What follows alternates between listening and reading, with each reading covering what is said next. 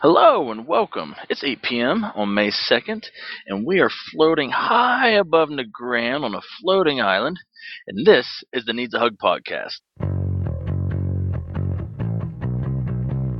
This is the Needs a Hug podcast. Do you need a hug? I need a hug. I need a hug. I need a hug. We need a hug. That's right, Kaz. It's picnic time here in Nagrand. And to share our spicy buzzard wings, today we have Mukhtar, and a name that most of you will not recognize, Exige, the founder of the guild.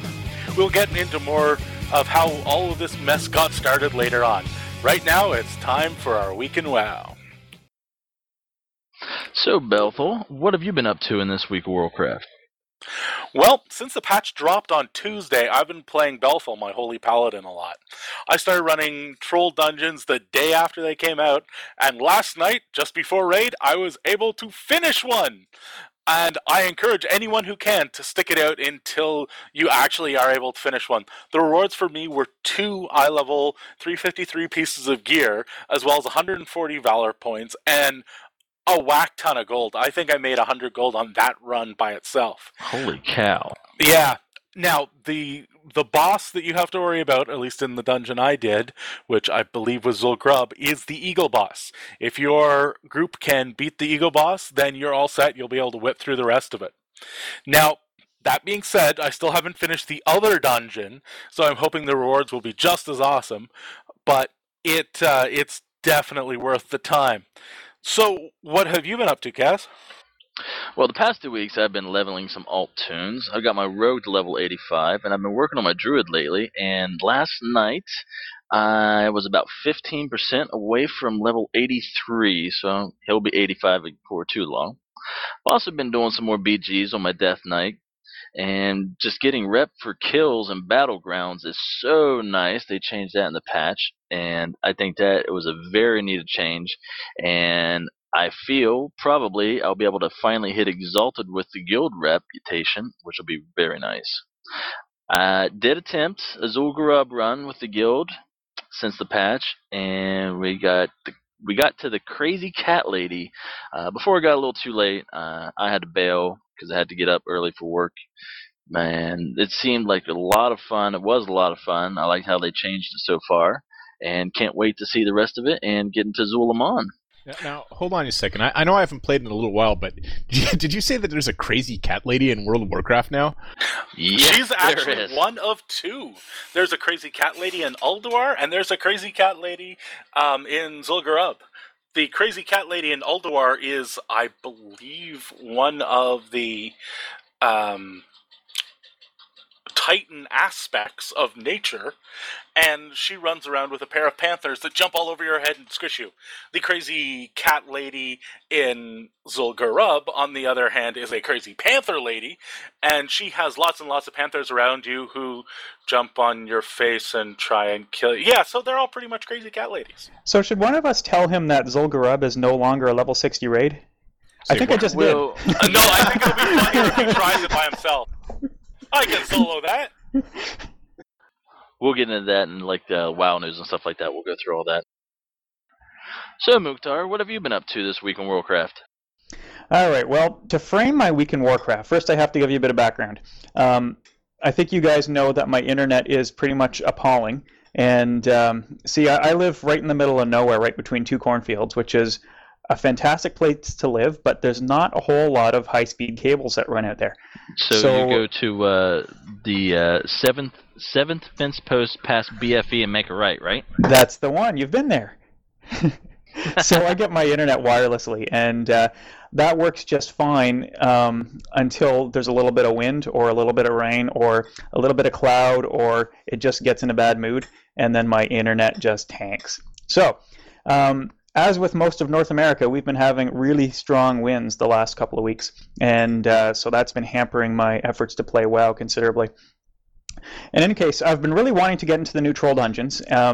I managed to get into one on Wednesday with the guild, and I got, I think, to the second trash pack when I got disconnected and I wasn't able to get back in. So I would really like to get in there because I really want to see that dungeon because it sounds really cool, plus some great loot, but I have been unable to do so far. So instead, so that was with Darvina, because I wanted to get Mook in there, but Mook's been having some problems because you need a 346 gear score to get in, and I'm stuck at 345. So I've got to get myself some Justice Points gear. I think I've got enough tokens. I think I've got about 3,000 or so I should be able to get something to put me up over the limit there. So instead, I've been working on Darvina's achievements, because I'm in a bit of a competition with Gutterball and Aurelia for my achievement points. And up until this week, I was in second place, but Aurelia has surpassed me, and now she's 15 points ahead of me. Wow. That's like 1.5 achievements. Grats, Aurelia, on surpassing me in points, but I am right behind you, and I am going to catch you. So you should be looking over your shoulder. So, anyways, I've been working on a few of the easy achievements. There's a bunch of new ones that popped up in 4.1, and I knocked off a few of the cooking and fishing and first aid achievements, and so hopefully I will have caught up shortly. The other thing I've been working on is I have been wanting to roll a shaman for quite some time, and I have I've actually tried a few times. I've rolled a couple Alliance shaman on Ravenholt, and I haven't been able to get them much past level 10. So I decided this week to roll a Goblin shaman, mostly because I thought the name Sockeye Shaman sounded awesome. In fact, Sockeye Shaman would be really nice with some dill and lemon. It's a kind of fish. So right now, Sockeye is just level 1, and I wanna start playing him maybe on the weekend a bit. One of the things I have not been doing is I have not been fishing, and I really should be. I've been. Well, with a name like Sockeye, I mean, you kind of have to. I kind of have to be fishing with a name like Sockeye. Yeah. So you guys are talking about how I've been trying to win this this fishing contest for the last couple of years, and because my internet lag has been so bad, I haven't even bothered trying the last 3 weeks. But I'd really like to get back in there. So this weekend I want to keep trying. You're after the fishing contest? Yeah. You know, I started doing the fishing contest the very week it was introduced as a thing, and I did it every single week that I ever played WoW up until the point where I quit. Well, I got to tell you about Avelina. I think some of you may know this story, but Avelina, my wife, she'd been watching me do the fishing contest for about 6 months after I started playing WoW. And one day she came up to me and was asking, "What's this fishing thing that you've been doing, this contest?" And so I kind of told her what it was and how it worked. And she said, I want to give it a try. I'm going to come with you this weekend. So I said, all right. So weekend came around and we went out and we started fishing together. And so we're fishing away. And after about 10 minutes, she says, "So how many fish do we need?" And I'm like, "Oh, you need 40. It's going to take you a while." And she's like, "Oh, great, I'm at 38. So anyway, a couple more minutes roll by. She says, "Yeah, I got 40. And so I had her set her Hearthstone to Booty Bay like you're supposed to, and she hearthed back, and she turned in the quest, and she got the achievement on her first go. Wow. That sounds like your wife. Yeah, Yes, and she said, it "Oh, really that does. was easy. Let's go again next weekend. That was good fun." And so I was bitter, and I am still trying to get my fishing title because that is the one last thing I need before I can be Salty Darvina, which would be awesome. Nice. That's awesome. Well, I know you'll get it. I'm sure I will. I just need to be persistent. So, Siege, I know you don't play WoW anymore. What games are you filling your time with? Mainly Portal 2, I guess. It's totally awesome, but then again, I know this is a WoW podcast, so I won't go into it too much. It is awesome. Portal 2 is a win. No, go into it if you want to. This isn't a WoW podcast. This is a podcast about anything you guys want to talk about. Yeah, go for it. Tell us a little bit about this Portal 2 you speak of. You know what? I'm actually sure most of your listeners have already played it because statistically, most PC gamers have played it. But it's it's completely awesome. Don't get me wrong, but it's almost exactly as good as the first Portal. Have you noticed that? Like, they've replaced the almost no plot that they had in the first Portal with a great plot and funny dialogue and whatnot, but they've also added in all sorts of unskippable cutscenes and other annoyingness that'll prevent you from enjoying it on replays. Now, a lot of people probably have played Portal 2, but if you're like me, really the only game I play is World of Warcraft. So why don't you give us a rundown of what it is? Is it an RPG, first-person shooter? What? Well, it's like a puzzle game. You have a gun that shoots two portals, and they connect to each other. So you're in this 3D environment, and you shoot a portal, and it creates like a hole in the universe that connects to the other one. And the whole game is about solving puzzles involving, connecting one area of space to another. The really great part about it is not only the puzzles but the great dialogue they have. Like there's man, I wish we could play a clip or something, but there's some really great dialogue at the beginning. The robot's asking you, hey. He's going through the combat tutorial. He's like, hey, look up at the ceiling, look up the floor, or whatever. And at some place, you say, okay, now I want you to say something to me, and it says on your screen you press space to speak. So you press space and you jump. And he's like, okay, what you just did there was you jumped, but all right, try saying apple, and then you get a prompt saying press space to say apple, and you press space and you jump again. And he's like, well, you're a good jumper. You got that going for you.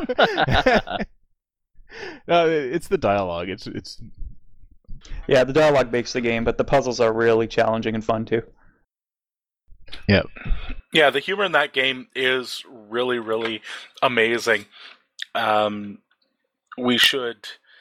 Everybody should be introduced to Cave Johnson, the creator of the Portal company. Oh my god, that guy is fantastic.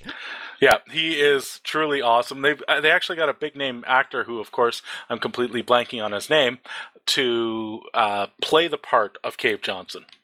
I'm Cave Johnson. I own the place. So, welcome to Aperture. You're here because we want the best, and you're it. Nope, couldn't keep a straight face. All right, I've been thinking. When life gives you lemons, don't make lemonade. Make life take the lemons back. Get mad! I don't want your damn lemons! What am I supposed to do with these? Demand to see life's manager. Make life rue the day it thought it could give Cave Johnson lemons. Do you know who I am? I'm the man who's gonna burn your house down with the lemons. I'm gonna get my engineers to invent a combustible lemon that burns your house down. Well, what voices did he do in WoW? If none, I wouldn't have heard of him. He has done none in WoW. So what else have you been up to, Exceed? Well, actually, besides taking care of my son and work, not much else. Like, Portal 2 came out last week. I'm looking forward to Torchlight 2, which is coming out soon. Oh, I can't wait. All right, well, let's head into some WoW news. We have Noble Garden that just ended and stepped right into Children's Week swinging with your orphan out, I guess you could say. You always got to be careful what you do with your orphan out. Did you guys notice the new pets they added for Children's Week this year? No, I haven't even looked at it yet. I did. I got the new snail. Yeah, the snail's awesome. You get him in Orgrimmar. And then there's another one. If you go to the Shattrath ones, there's a new pet called Legs. Avelina got him, and he's one of those long, spindly monsters that you see in Zangarmarsh. I can't remember what they're called, but anyway, he's a little mini one of those, and he's pretty cute. Oh, cool. Sweet. I sort of assumed he was a Sporebat. No, there's already a Sporebat pet in the game, so this is different. Nice. Did anybody get the veteran nanny? I did, yeah. Yeah, I was missing the elephant, and so I got him this year, which means I'm going to have to get Legs next year. But I got my achievement, so Sweet, well, congrats. Yeah, and it put me 10 more points closer to Aurelia. Thank you very much. Nice. Now, sobering thought number 423. Look around. You now have nephews younger than characters in this game.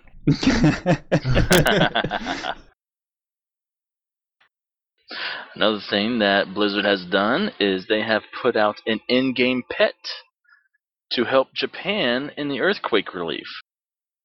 You can go to the Blizzard store and buy the Cenarian hatchling for Japan earthquake relief. He is in-game store for the cost of $10 adoption fee. And one big thing to note about this as compared to the, I believe it was the original Pandaren and the Little Yeah. KT, if I remember correctly, half of the price of those pets went to a charity. I believe it was one of the children's charities. In this case, the entire price of the pet is going to the relief fund. Yep, that's nice. It says right here, for every Cenarian hatchling purchase between now and July 31st, 100% of the $10 U.S. adoption fee will be donated to the American Red Cross's Japan earthquake and Pacific tsunami relief efforts. So this will be like the other pets or the pet store where you can, when you buy them, you get them on all the characters on that account, right? I believe so. That seems to be the way they're going. Most of these things are becoming Battle.net account bound. Yeah, I like that.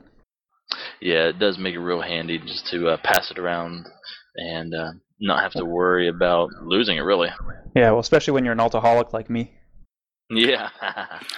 There is something about, as soon as you log into the game on a new character, you see that mail icon. So the first time you see a mailbox, you open it up and there's 20 mails from all these different things that you've done over the years. You know, it's like, oh, here's a mount, here's a pet or two. It's a nice little surprise. Yes, that it is. So, patch 4.1 just hit, and we got a bunch of new stuff. And among things were the Zul dungeons, the looking for guild pane we talked about before. Now, how does that actually work? I mean, that sounds awesome. I used to always have to spam trade chat. Well, looking for guild is a new interface that puts up a small window that I, as the guild master, fill out, and in there I check what days that we raid or do other events. I check what our guild is into. There's sections like PvP, RP, dungeons, leveling, all those different types of things. And so I put check marks in all those boxes, and there's a place for a 255 character block of text that you can use to advertise your guild. And then someone who is looking for a new guild clicks on the Guild Finder button, and it pops up and asks them basically the same questions. So, check off the things you need. So they check off that they want to raid, and they're looking for someone to level with, and then they check off that they're around weekdays and weekends, and they hit the search button, and up pops a window that says these are all the guilds that fit your requirements, and it shows all their little blurbs and what guild level they are and all that kind of great stuff. And the person picks one of them out, clicks on it, and applies to the guild, and it allows them to fill out some information so that we get a little blurb back. And then theoretically what happens, I haven't actually gotten this last part to work correctly yet because nobody's been on at the same time as me, is that I click the invite button and it invites someone to the guild. Now, my biggest problem with it currently is that person has to be on at the same time as me, which can be very inconvenient, especially if, say, we got one request from an Australian boy.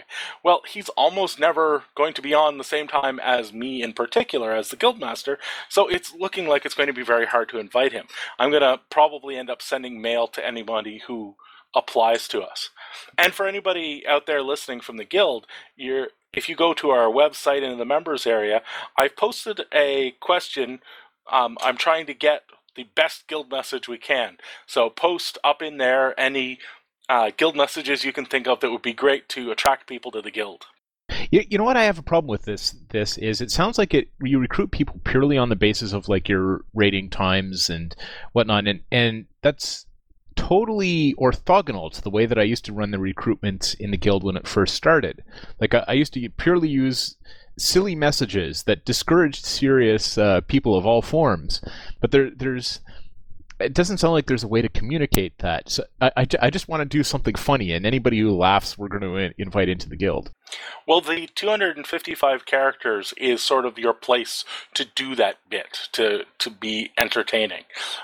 Or I assume if you're a serious raid group, to put in, I guess minimum gear scores or something that those type of people would care about. That used to be one of my standard questions when I was recruiting people. I used to always ask them, "Hey, what is your gear score?" And if they gave me an answer that was numeric, I wouldn't invite them. That's awesome. So an answer like, "What's gear score?" That would get them an invite. Yeah, that would get them an invite.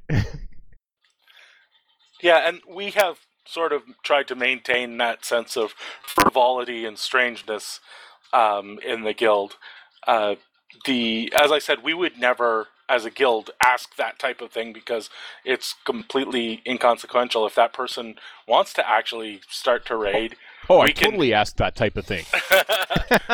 Yes, but you were looking for the exact opposite response everybody else was. Now, along with the looking for guild, there was also the tank incentives were added. Now, I've never actually gotten one of those yet, but the satchel of spoils for tanks, and quite often for healers. I was kind of surprised at how often it comes up for healers, is out. I haven't gotten one yet, but from what I understand, there's about 40 gold, a couple of gems, and a chance at either a pet or a mount dropping out of that bag. So I'll have to see what happens the first time I get one of those. Have you gotten one of those, Kaz? No, I have not ran any pugs. I refuse to run pugs. I just don't want to deal with pugs. I agree with you, Kaz, except one interesting thing to note is that those satchel of goods is account bound. So you can send it to any one of your tunes you want, which I think is great. It's true, but the only one I'd want it for would be Kaz, because I have my Death Knight, and that's who I would have ran with these anyways. But I would literally rather grind it out than run a pug. Yeah, I agree. However, and for someone like me, my pet collector is my rogue, Darvina, and of course I'm never going to get the satchel of spoils as DPS, so if I happen to get it tanking or healing, I could then send it over to my pet collector. Which you can, you're an excellent healer on Mukhtar or even your druid, and I'd have no problem with people healing in pugs like that I've ever seen. Pugs is not one of my things I like to do. Pugs just aren't fun for me. I would just much rather play with the guild, and if there's no one in the guild that wants to run dungeon, I'll just find something else to do. Yeah, it's very interesting. I actually have the exact opposite reaction that you two have. I love running with pugs because I get to practice my craft in a place where I don't care about the consequences. These are people I will never see again and don't care about in the slightest. So if I let them die, then they die. I don't really care. I feel really bad if I let guildies die, so I always make sure that I pug any new dungeon over and over again till I know the fight's cold, and then when I go in with the guild, I can make sure that my guild has a really great experience. That's one way to look at it. That's exactly what I was going to say. That is one way to look at it. I think it's just my enjoyment comes with, like Mukhtar said, is running with your guildies, and I have a lot of fun just learning the fights new with guildmates, to where we have a fun time doing it, and it's not a whole bunch of "come on, you noob, why can't you do this right?" and blah blah blah. So yeah, I play the game for the people, not for the game itself. It's a great game, but they're even better people, and that's what keeps bringing me back. Yeah, exactly. And I think that's the reason most of us play WoW. There are lots of other games that you could be playing, massively multiplayer games that have newer engines and better this or that. But WoW is beautifully polished, so it's not a painful experience. It's a really nice experience, and we have this great group of people to play with. So that's one of the wonderful things about our guild. Yeah, and I think that's what this game was based on, was the community and getting people together. Yeah, the interactions of peoples is what really makes this makes it play well. Until you throw in a bunch of douchebags. That's what pugging is. Alrighty, so let's move into some guild news. The guild has reached level 21, and with that, we get what perk do we get? We got the amazing Have Group Will Travel. So it comes from the wonderful situation. You're standing there at the stone, and you're all by yourself, and you can't summon anybody into the dungeon or the raid. And even when you get a second person, there's either 8 or 23 more people to summon.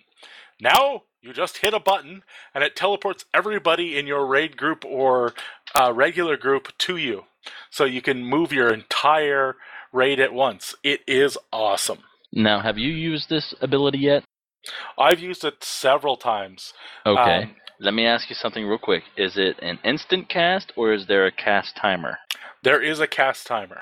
Okay, that's good. Because all I can see is Albumin falling, doing his free fall and casting it, and summoning everybody just a free fall, and then hitting his flight form real quick and watching everyone fall. Yes, Yep. he would do that. Yeah, that sounds a lot like Albumin. Oh my god, that sounds awesome. Thought you'd like that. Though I have seen it to do stealth ganking, where you'll have one person. I actually witnessed this. There was an alliance in, I believe it was Twilight Highlands, and he was with 3 or 4 buddies. And I was flying over, and I watched a horde guy get ganked by them, reappear, run into one of those little Wildhammer houses, and start casting. And then an entire raid of 24 other people appeared around those 4 guys and just slaughtered them. And I thought, that is the way to use that ability. That's awesome. If there's a way to use it for ganking, I like it. Well, I could so totally see this working for the achievement for the Horde or for the Alliance. Have just a rogue stealth in, clear up to the main boss. Oh yeah, that'd be fantastic. Right. Do the cast thing and get everyone there, and bam, go right at it. Yeah, but it only works for people in your guild, so it wouldn't work for a random pug group for the Horde. Oh, it wouldn't? Oh. Well, that stinks.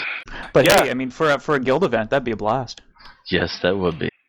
I still think our aerial gank is going to be the way to go, where we all fly in on flight mounts and then all unmount and parachute in. Yes, we'll have to give that one a shot.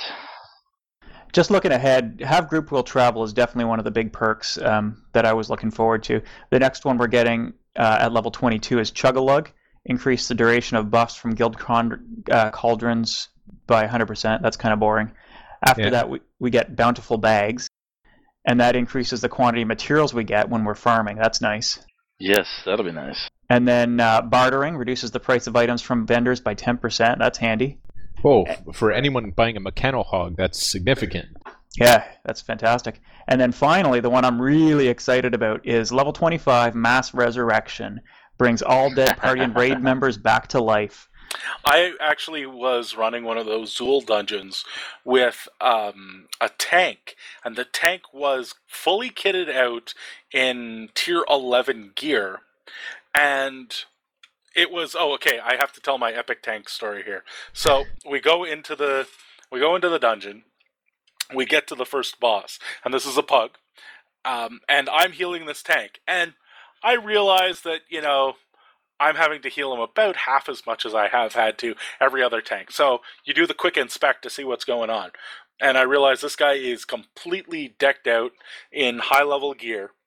So I think, that's pretty cool. So we head into the first boss in this dungeon. And the first boss in this dungeon is full of instant kill mechanics. So there's a maze of green stuff that appears on the ground, and you have to walk within the maze, and then he does lightning strikes, and you have to, not stand in the lightning. And of course, this being a pug, the DPS fail the smart check, and as we all know, you can't heal through stupid. So the DPS go down one at a time within about the first 10-20 seconds. But of course, I'm able to stay out of the stupid for significantly longer, and I'm healing the tank.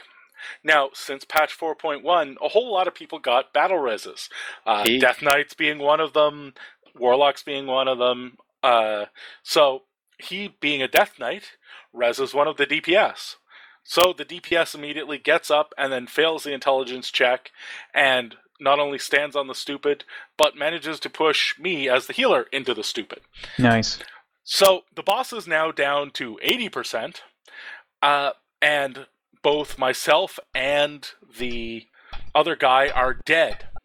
So there is now just the tank standing there. So the tank manages to set himself up in some Death Knight rotation that starts generating back health.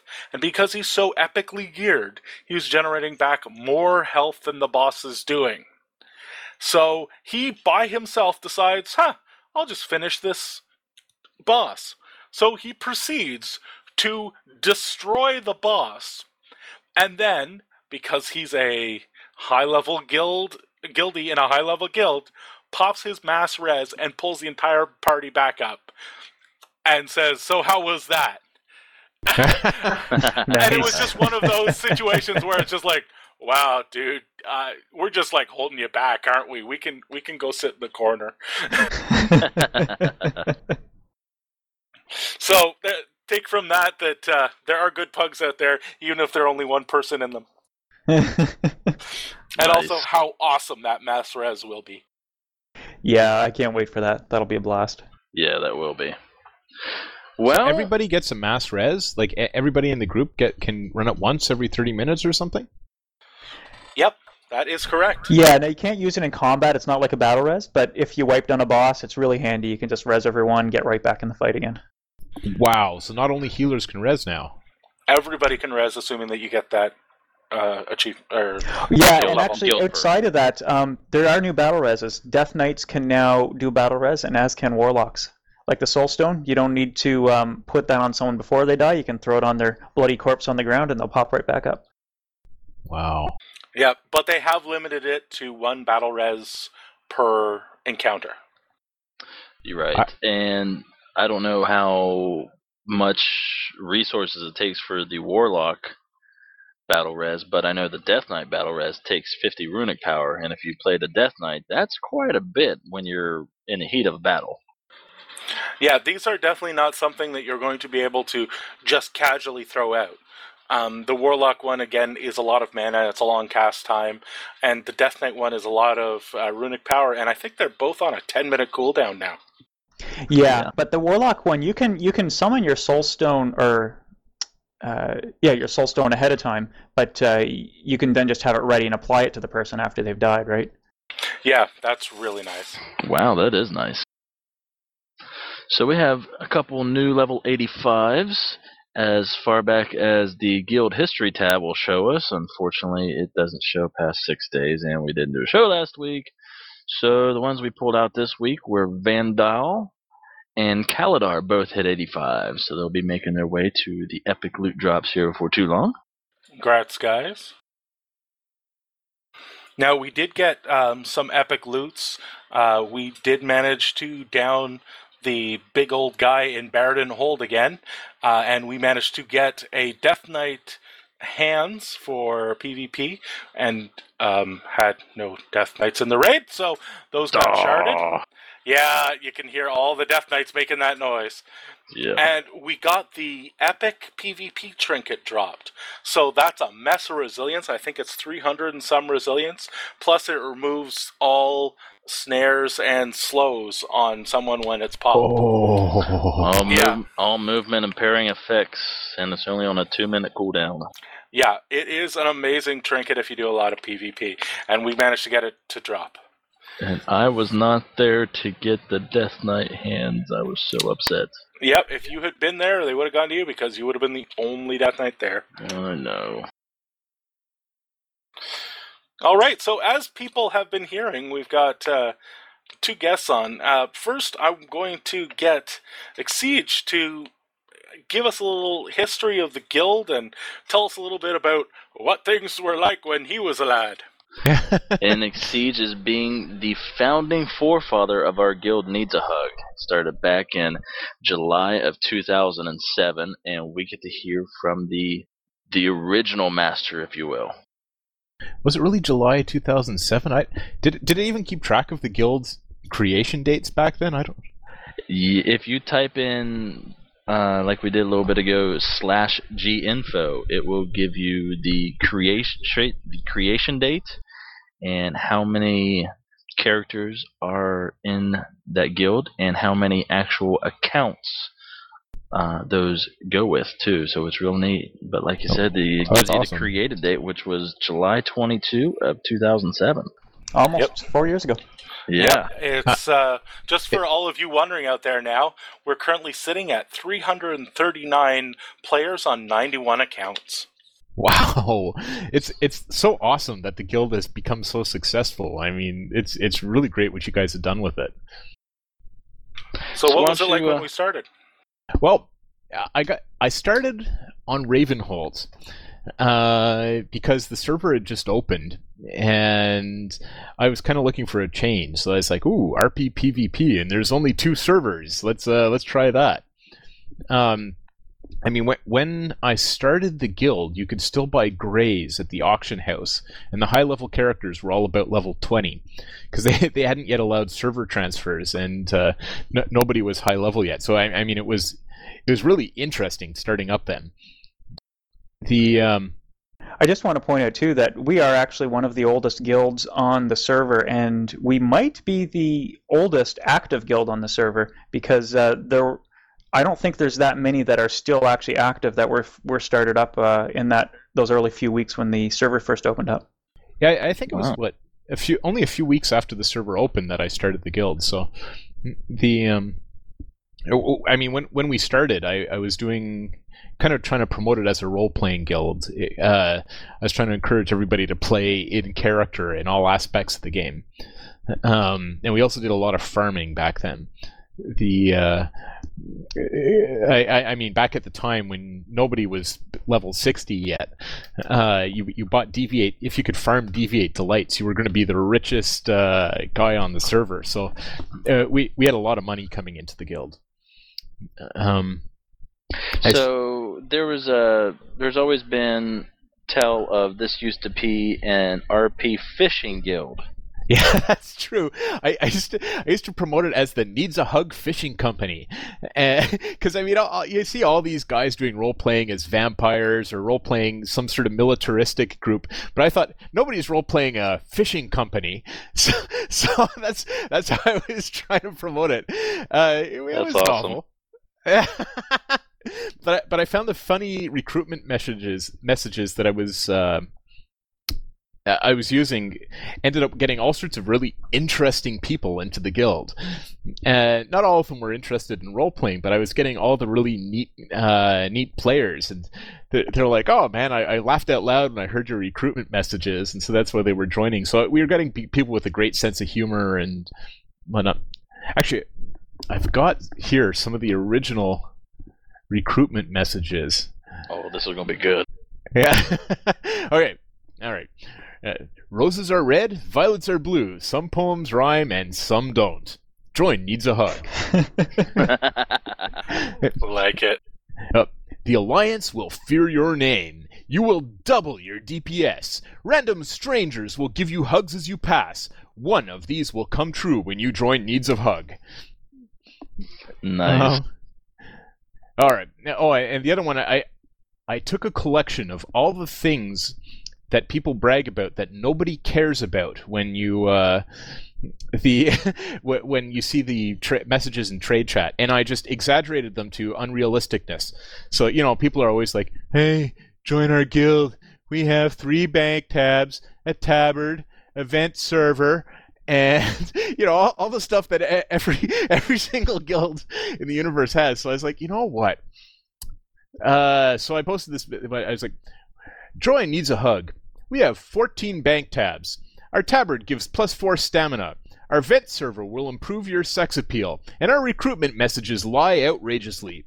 Join Needs a Hug. That was always my favorite one. That's awesome. Now, one day I seem to remember someone joined and got a little confused about that message. Oh, that is true. We got this one guy in the guild, and he actually thought that the tabard gave him +4 stamina. He's like, so where do I get the tabard that gives me +4 stamina? And it's like, that was a joke, dude. G quit. That was it. It was just G quit right away. That's hilarious. Yeah, good times. No, I think yeah, I think one of those 3 recruitment messages recruited most of the the current active players in the guild. Yeah, I think so. And then a whole lot of people came in as friends and friends of friends. So I guess pretty soon the role playing died off, and I recruited Belful at some point, and that's still your WoW name, isn't it? Yep. Yeah. I recruited Belful at some point, and pretty soon after I decided, you know what, I don't have time for this World of Warcraft thing. I've got to quit. And Belful was really good in that he took over as GM, and you did a fantastic job. I mean, you brought in what's her name now? Dene? Lydia. Yeah, Dene. You brought in Lydia. Like you brought in all these great people who really made the guild successful. And so, I mean, when I came back to World of Warcraft a year later, the guild was still going. It was active. There were more people than when I left. And so I just like, oh, you're doing a good job. And so I took over as guild recruiter rather than guild master. And that was awesome. Anyway. Now I don't even recognize most of the names on the the Vent server. So, no, we're on a Mumble server now. My apologies. I'm showing my age. Well, that has been a relatively recent changeover from Vent to Mumble. Actually, Mumble is awesome. Yeah, I would heartily agree with that. We've been very happy with our Mumble server. Yes, we have. Thanks, Exceed, for all that. We're definitely always really nice to hear from our founding forefather and how the guild actually got started, which really I think is awesome, especially those guild recruitment messages. Those are the best. Let's switch over to Mukhtar and see what he has to say. All right. Well, I want to talk about something that I'm passionate about, and that is healing. I loves me some healing. So, in Cataclysm, the healing game changed considerably. Back in Wrath, the whole point of healing was try to spam your fastest, most powerful heal as quickly as you can and pray that the tank didn't take 2 crit hits in a row or else they would go down. But in Cataclysm, the bigger health pools and lower mana regen has changed that. And so now the big responsibility for the healer is to try and sustain yourself through the fight. Because we still have powerful spells and we can heal people up to their maximum health very quickly, but the trouble is doing so is going to burn up our mana so fast that we're not going to last to the end of the fight. And basically, if the healer doesn't have enough mana at the end of the fight, or before the end of the fight, then no one's going to get any heals and it's going to be a wipe. So it's actually a pretty big responsibility. The main point of healing in Cataclysm is to sustain yourself and heal efficiently and to use the right spells. So as a priest, I have prepared some important tables which are up on the website. If you go to the PvE class discussion forum and go under the forum thread for Priest 101, and in there are 2 tables, and I've just updated these for 4.1, so they're up to date. And the first table is your HPS. Sorry, the first table is HPM, which is the amount of healing you can get for each unit of mana. And basically what that is, it's a list of your most efficient spells. The other table up there is the HPS table, which is the healing per second. So when things get hairy, that's the list of spells you want to use to get people up to their maximum health as quickly as possible. The trouble with the HPS table, healing per second, is those spells are not efficient, and if you use those, you're not going to make it to the end of the fight. So really, I just wanted to draw people's attention to if you're healing, this one that I've prepared is for priests, but if you're another type of healer, a paladin, a druid, or a shaman, you could prepare similar tables for this as well to guide you into making the right spell choice for the right situation. So basically, if you want to survive through a long fight, you need to be using your most efficient heal, and don't be tempted to bring people back up to 100% health, because you're probably going to run out of mana before the end of the fight. The other thing that you need to be aware of when you're healing is proper and timely use of your cooldowns and consumables. So specifically the mana regeneration ones. So if you're a priest, your cooldowns would be Shadow Fiend and Hymn of Hope. And you need to use those in that particular order, because Shadow Fiend will return a percentage of your mana every time it ticks, and Hymn of Hope will do the same, but it also increased your mana pool. So if you proc these together, if you have your Shadow Fiend up while you're doing your Hymn of Hope, you have a 15% greater mana pool, and that means your Shadow Fiend is going to hit you for an extra 15% every time it ticks. Nice. So that's one cooldown, and you need to use that when your mana starts getting low, but don't wait till the last second, because you need to wait for a good opportunity in the fight. So maybe wait for a phase where it's a movement phase, and if you can find somewhere safe to stand, that's probably a spot where the tank's not going to be getting hit by the boss, and you can maybe spend a few seconds to do a channel. The other thing with your consumables is you can use one potion per fight, and most healers will grab the Mythical Mana Potion, which is a great potion. It's instant, and it's going to hit you for 10k mana. That's not bad, but there's a better one. Hold on a second. I thought that potion was just mythical. It is, but if you know a good alchemist, he can make you a whole bunch.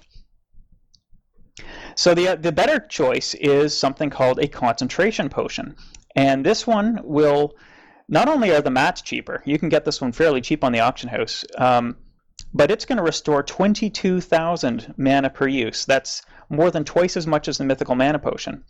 But the only catch is that it's a channeled spell, so basically it puts you to sleep, and while you're sleeping, it will restore the mana over a 10-second period. But it's worth it for the 22,000 mana. But the trick is, you need to plan the use of this potion. You have to wait until it's the proper phase in the fight, when you have a few seconds that you can sit quietly without healing. Another good way is if you're in a raid, you can just communicate with your other healers and say, hey, I'm taking a snooze for 10 seconds, so I need you to cover for me. So Danae and I, when we're healing together, we often do that. I've got a couple macros set up for that, which works great. And I know pugs really appreciate it when their healers take snoozes. Oh yeah, they love that. Of course they do. Yeah, you also communicate with the tanks. I know you've communicated with me before too during that, and just hit a couple cooldowns. Usually it's nothing to go through that.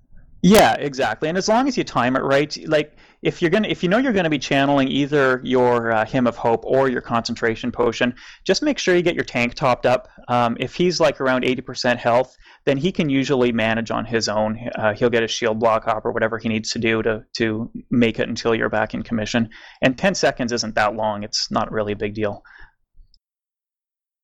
Now, 10 seconds can be a big deal on some fights. Have you had a chance to try that eagle fight I was speaking about earlier yet?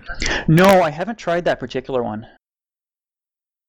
I was doing that yesterday, or the day before, and I found that there was no time to channel anything. I had to actually be constantly healing.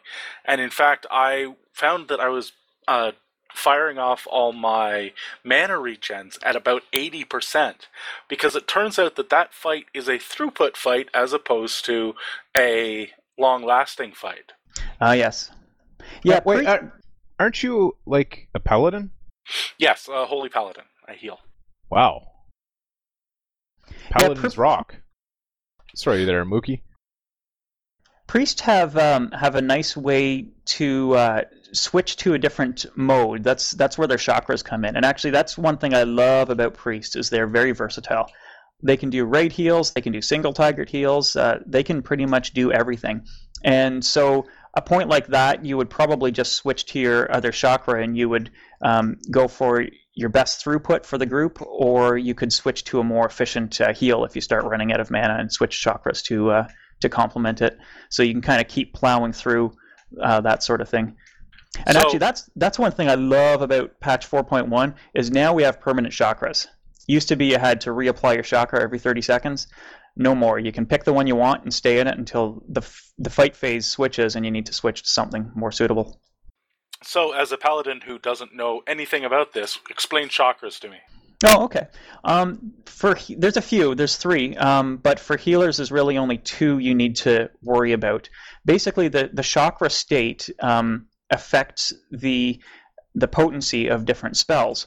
So the one I primarily use is the heal chakra, and that gives you an extra crit chance on your direct heals. So basically, if you're healing a single target, that's the heal you want to use. And heal happens to be your most efficient single target spell. So they complement each other really nicely, and you can do a decent amount of healing and pretty much sustain it indefinitely because you're going to regen mana as fast as you burn it on the heal. It also gives you a new spell when you're in that state, which is a powerful instant heal, and it is called Holy Word Serenity, and it instantly pounds a heal on someone for 10,000 health, and I think there's about a 6 or 8 second cooldown, which is fairly short, so you can get into a nice rotation of applying renews, heals, and hitting Holy Word Serenity, and it's very mana efficient and quite potent. Then if you get into a stage of the fight where there's a lot of AoE going around, you switch to your group heal, which is your Prayer of Healing chakra. And I can't off the top of my head remember exactly what that does, but I believe it adds a hot effect to your group heals. And the most important one that I'm mostly concerned about, though, is it reduces the cast time of your Circle of Healing, which is the most powerful group heal for a Holy Priest. Now, unfortunately, that's more expensive because the group heals cost more mana. So when you're in that mode, you're going to drain your mana fairly quickly, but your throughput in terms of group heals is going to be very high. So you can get the group's health back up very quickly, but your mana pool is going to tank. So what I'll do is I'll switch to that chakra when I need it, and then once my mana gets around 25-30%, I'll flip back over to my heal chakra and I'll try and regenerate some of my mana. Wow. Priest healing seems so much more complex than Pally healing. We went from 2 heals to 5 heals, and I'm still trying to figure it out. See, yeah, that's one of the things I love about priests is they're really interesting. They're pretty much a dedicated healing class. Well, I shouldn't say that. I mean, Shadow Priests are very viable DPS, but they're sort of the archetype for healers, and they're primarily built around doing that, and I think they do it very well. Yeah. The other thing I want to talk about a little bit is Lightwell, because I think that's a little bit misunderstood, and I just want to maybe educate people a little bit on it. There was a great article on WoW Insider a couple of weeks back, and maybe Kaz, if you could throw that up in the show notes, I've got a link in there. Basically, this is kind of a primer on Lightwell, but I want to talk about really the important points. First of all, they've changed Lightwell a lot since Wrath of the Lich King came out, and it no longer drops your target. So if you're DPSing or tanking, you can stay on the boss or on the ads, whatever you're attacking, and all you have to do is just move over, click on the Lightwell, and you can even do it while you're stunned, while you're under CC effect, while you're in the middle of another cast. You can get the Lightwell hot rolling. It's really handy. So nice. And not only that, but it is actually the most or among the most powerful healing spells in the priest's arsenal. So using this spell is a really powerful way to get your health back up. It's also got a 20-yard range, so if we throw that in the middle of the combat arena, you can click it from just about anywhere you want to kite the boss to. The other nice thing is, as a priest, you can throw that out before combat starts. So you get it out there, you can regenerate your mana and start at 100% mana when the fight starts, and you've got that Lightwell out there that people can click on. The only other thing, though, is I want to point out that it does have limited charges, so don't click on it when you don't need it. If your health is up at 80% or higher, don't bother with it. Save it for someone else. But if you need it, by all means use it. That's what it's there for, and it's a powerful way to get your health up. Do you know how many charges they do have? You can talent it or glyph it. I think it is 10 or 12 off the bat, and then you can add another, I want to say about 5 to that if you glyph it. That's pretty good. What kind Yeah, of, it's nice. It isn't a cooldown timer too, isn't it? Yeah, it is. It's on, is it 2 or 3 minutes? You can usually recast it at least once during a fight. So that's really nice, because I know I love me some Lightwell. Oh, Yeah. yeah. Yeah, people are getting much better about using it. It's really been improved in Cataclysm, and I really like it. It's also a strategic tool because think back to the Four Horsemen and Naxx. There you had a situation where people were in combat at the back of the room and at the front of the room, but the room was so large that the priest couldn't cover the whole thing with his 40-yard heal range. So what you could do is you could slip up the side, throw a light well down at the back, and tell the DPS back there, hey, you're on your own, click on that light well. And then you go back to the front and heal your tanks, and they'll take care of themselves. Yeah, which is real nice. And I'd like to point out, it's no longer the Lol well. Yes, indeed. Yeah. It's now the light well of awesome. In fact, if any of you are running Recount or Skada, at the end of the fight, go check the healing meters and look at what the priests are doing for their top healing spells. And I guarantee you, light well's going to be in the top 3 or 4 of their heals. All you have to do is click on it. You got it. So that's my lecture on heals. There you go. Well, that was awesome, Mukhtar, and we really appreciate it. And yes, I will post on the show notes the websites to go to if you want to read more about that. And if you have any more questions, I'm sure Mukhtar would be happy to help you. If Always you can ever happy catch to him talk on. shop. So let's head right on to our questions for the week. All right, we've got the first one from some anonymous priest. It says, why do Tauren druids named Albumin suck so much? Is it just the foul smell, or are they somehow mentally deficient? Maybe they just have priest envy. I can't say I blame them. Well, I can't blame them either, anonymous. Most stinky Tauren druids named Albumin suck so badly just out of a general sense of malaise. Even though their class is good and their spec is good, just overall, I think I would call it douchey attitude can cause a real lack in ability. I think that's a fantastic question. I have a lot of respect and admiration for priests who are as insightful as this one. Okay, actually, guys, can I tell a bit of a story here? I was back in the day when you had to pug for Wintergrasp. I was fortunate enough to enter the raid first and become the raid leader. And I don't know if you guys remember. You remember that jerk on our server? Kafka, yeah. Kafka, that's what his name is. Yes. So, He's still there. Oh, it was the best. See, I was raid leader, and Kafka was trying to pug a group. So someone in my group would invite him, and I'd kick him out. And someone would invite him, and I'd kick him out. And every time someone invited him, I'd remove the invite privilege from him, and then I'd keep kicking him out. And I kicked him out of the group maybe 10, 15 times until the group filled up. And then he spent the entire rest of Wintergrasp whining about how he couldn't find a group in the public channel. Oh, man, it's the only time I ever had an opportunity to just do something mean to Kefka. But, I mean, that made my entire year of returning to WoW worthwhile. Nice. Well, Kafka is still around and still, just like that. Is Oh, he? he's so annoying. Oh, yeah. Is he still around? He's still around. I've seen him. We have another question from Seraphemia. She writes, hi, Kazaya and Belthel. When I was learning to DPS, I was told to install Omen and keep an eye on my threat.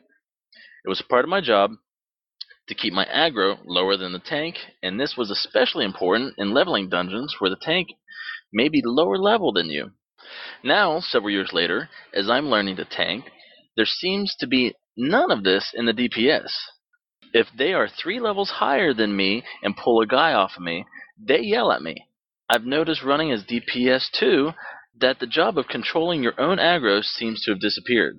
I know you have both tanked and Belthel's DPSs too on Belriel. What do you think of this? Should I just stop worrying about my aggro, or should I keep trying to encourage the DPS around me to either control their aggro or enjoy their multiple deaths? Nicely, of course. Thanks, guys. Seraphemia.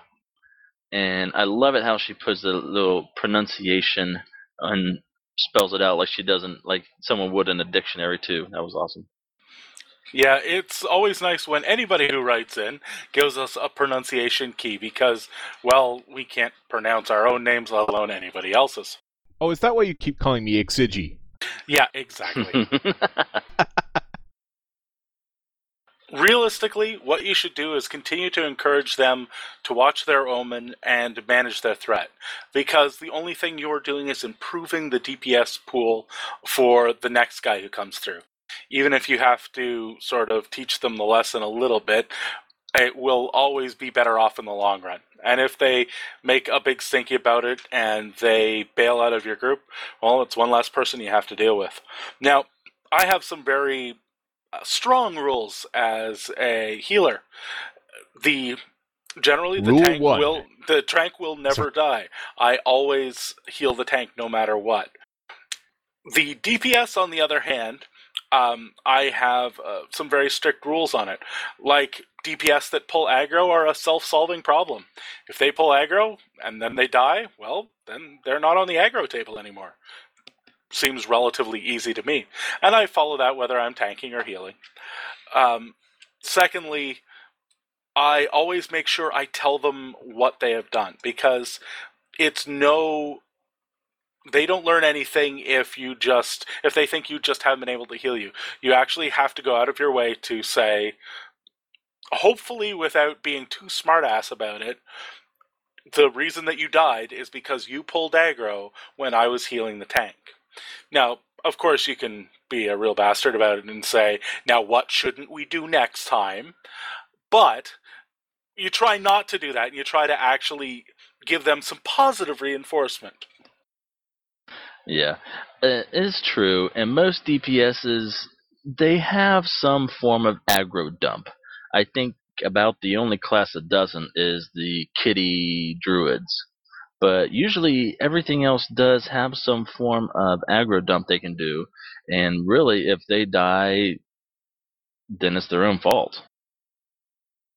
Yeah, I kind of agree with that. When I'm DPSing on my rogue, I've got so many tricks to drop or redirect aggro. I don't really watch Omen, but not all classes have that many tricks. But basically, I'll just go all out, and if I drop threat, well, I've just got a magic key that makes my threat disappear. Yeah, Warlocks aren't as lucky. They only have one. It's called Soul Shatter, and it's on like a 7-minute timer or something ridiculous. So you always have to be very careful as a Warlock to watch your aggro. But there's an old saying, and that is, if the healer dies, it's the tank's fault. If the tank dies, it's the healer's fault. If it's the DPS dies, it's their fault. That sounds great to me. Well, it's really the way it is, because if the healer isn't doing their job, then the tank will go down. And if the tank isn't keeping the ads off the healer, then the healer will go down. And if the DPS aren't managing their threat, then they will go down. So, though it's your job as a healer to heal people, realistically, you only should ever have to heal people through unavoidable damage. Everything else, you gotta get out of. And one more thing to add, if the light well's still up, then it wasn't the healer's fault. Yeah. Well, that sums it up for our questions this week. If you want to send us a question, just send it to needsahug@live.com. Just send us a question, and we will answer it on the air and get you your response you're looking for, whether you like it or not. Now let's move right on to our Say It Don't Spray It shout box from our guild page. We have Belriel, who typed, "Awesome work on Mumble, Pomoria."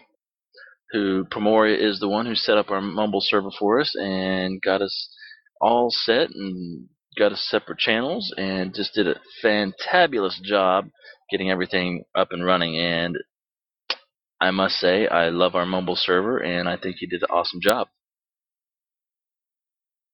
We have Rhea. She typed, "Man, the WoW model viewer really showcases how badly the original race of models need to be redone.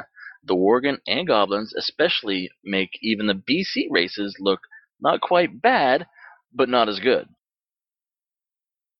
Yeah, for people who don't know, the WoW Model Viewer is a little program that exists outside of WoW, but accesses the WoW files and allows you to load up any character, model, or gear in the game you want to see how it would look.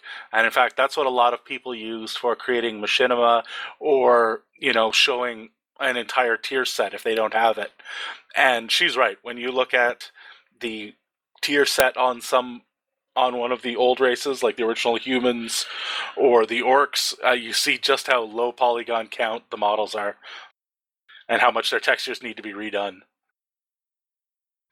Ray also posted, female trolls in particular need better faces. You have the choice between one cutesy one or one that more resembles burn victims. So true. She also posted a link to a site for, I think the title of it is called The Greatest Action Scene Ever. And I'll post that in the show notes, and you can go see that, and it is pretty freaking hilarious if you haven't watched it yet. Blunderbuss. He types, "Yay, patch day!" Dr. Watt also said, "Patch, patch, patch, patch, patch," with a fist pump emoticon. And Mukhtar says, "It's time to enter a bunch of dungeons called Zol something or another and kill some trolls. The bad kind of trolls, not the good kind. Maybe I should wear a hat, something you can tell us apart by."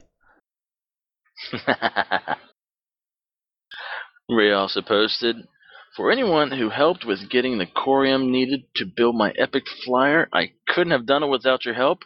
You guys rock, and once again, show why this is the best guild ever.